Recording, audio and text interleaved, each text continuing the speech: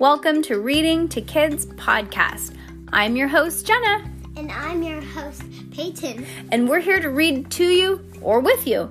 We know that sometimes moms and dads don't always have the time or the motivation to read to their kids each night, and we know how important it is. So, on those nights that you're not in the mood, we're going to do it for you. Can't wait to read with you. Good job, Peyton. High five.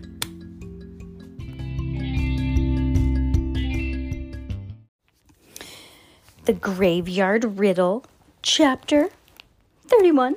And today there's no school, so we got to sleep in today, huh? Mm-hmm. Yep. Okay, ready? Peyton's reading another book, as I'm about to read another book. I think we read too much. Okay, are you ready? Remember the last chapter, Peyton? Oh, you actually fell asleep. So she went back to the graveyard by herself because she was like, I forgot to go look to see if there was a piece of paper, and there was a riddle. And it was, the man who made it did not want it.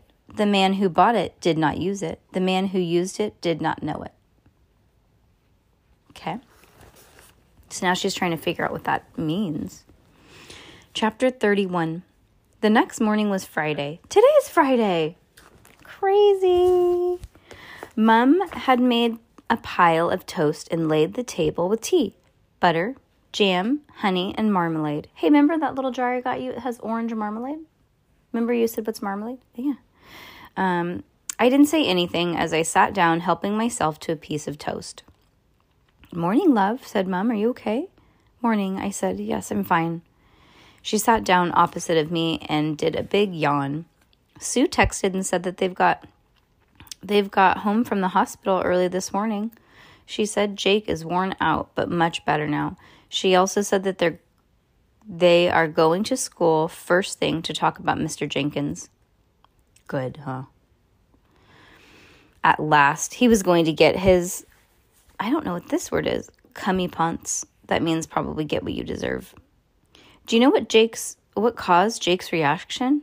Mom said. I looked up and she stared at me and put her mug of tea down.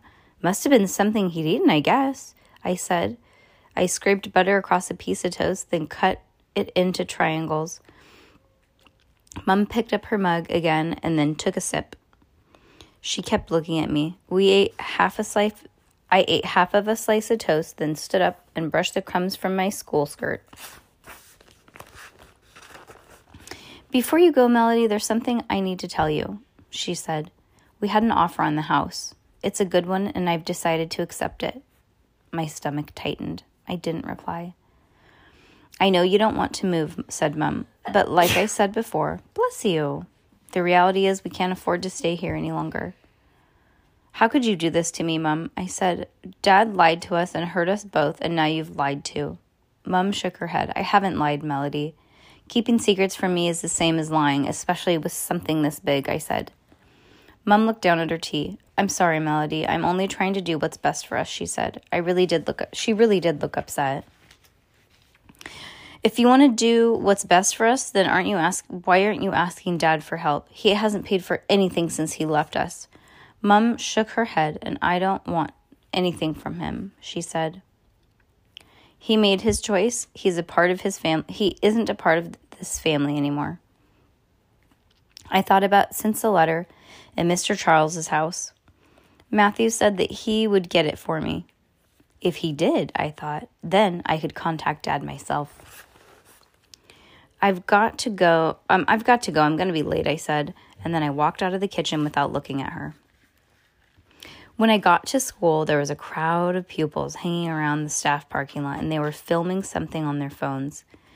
And you'd take his word over mine? This is absurd. It was Mr. Jenkins, and he was shouting at our headmistress, Mrs. Blakemore. I spotted Matthew in the crowd, standing slightly apart, and went over to join him. What's going on? She has made an official complaint against Mr. Jenkins.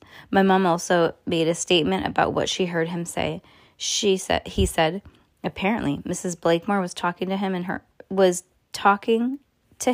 office, and he just lost it. He was asked to leave the premise while they investigate what happened, but he only got as far as the parking lot. Mrs. Blakemore was standing with with her arms out like she was trying to coax an angry bear to calm down. "Mr. Jenkins," she was saying, "I don't think this is a time or place to discuss this. Do you? Be sensible about this, please." "Sensible? You've taken a kid's word over mine." Someone pointed across the parking lot to the main reception. "Look, there's Jake." Jake came out of the main doors with his mom, and he wasn't in his school uniform, so I guess he was taking a day off considering how unwell he'd been yesterday.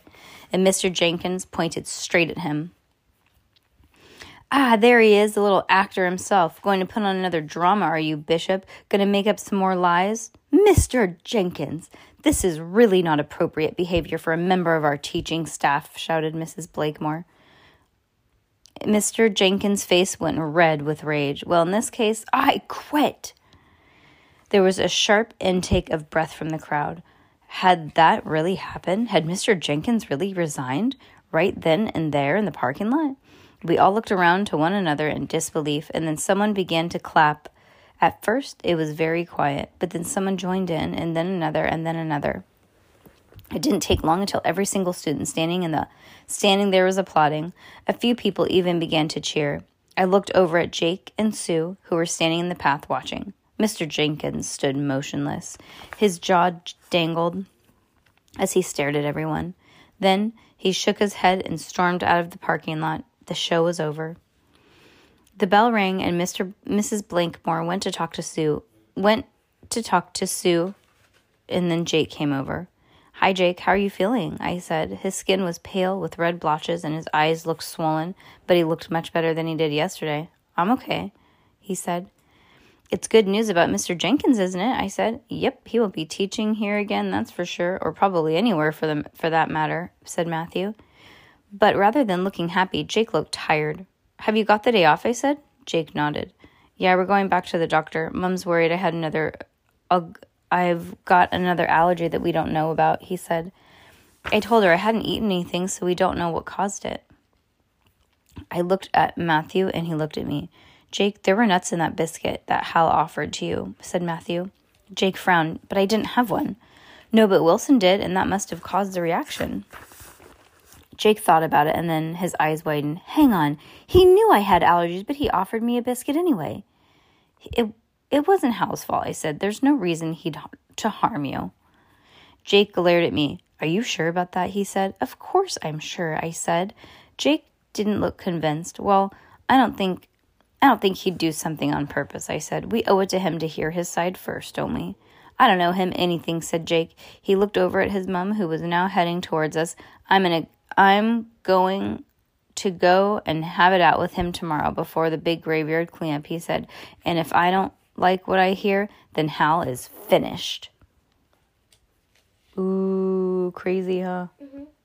Are you paying attention? What just happened? Okay, put your book down. You can't read a book and listen to a book at the same time. Do you need a bookmark? Peyton. What am I going to do with you? But you know, the thing is, parents don't put their kids in trouble for reading. But why don't you find a bookmark and we'll focus on this one. So Mr. Jenkins said, "I quit." Woohoo. No reaction? Mr. Jenkins quit. Yeah. Why? Oh my gosh. If anybody listening to this just heard what she said, you know what? You're just going to have to listen to chapter 31 on this podcast. All right, let me pause and explain to her what happened, guys.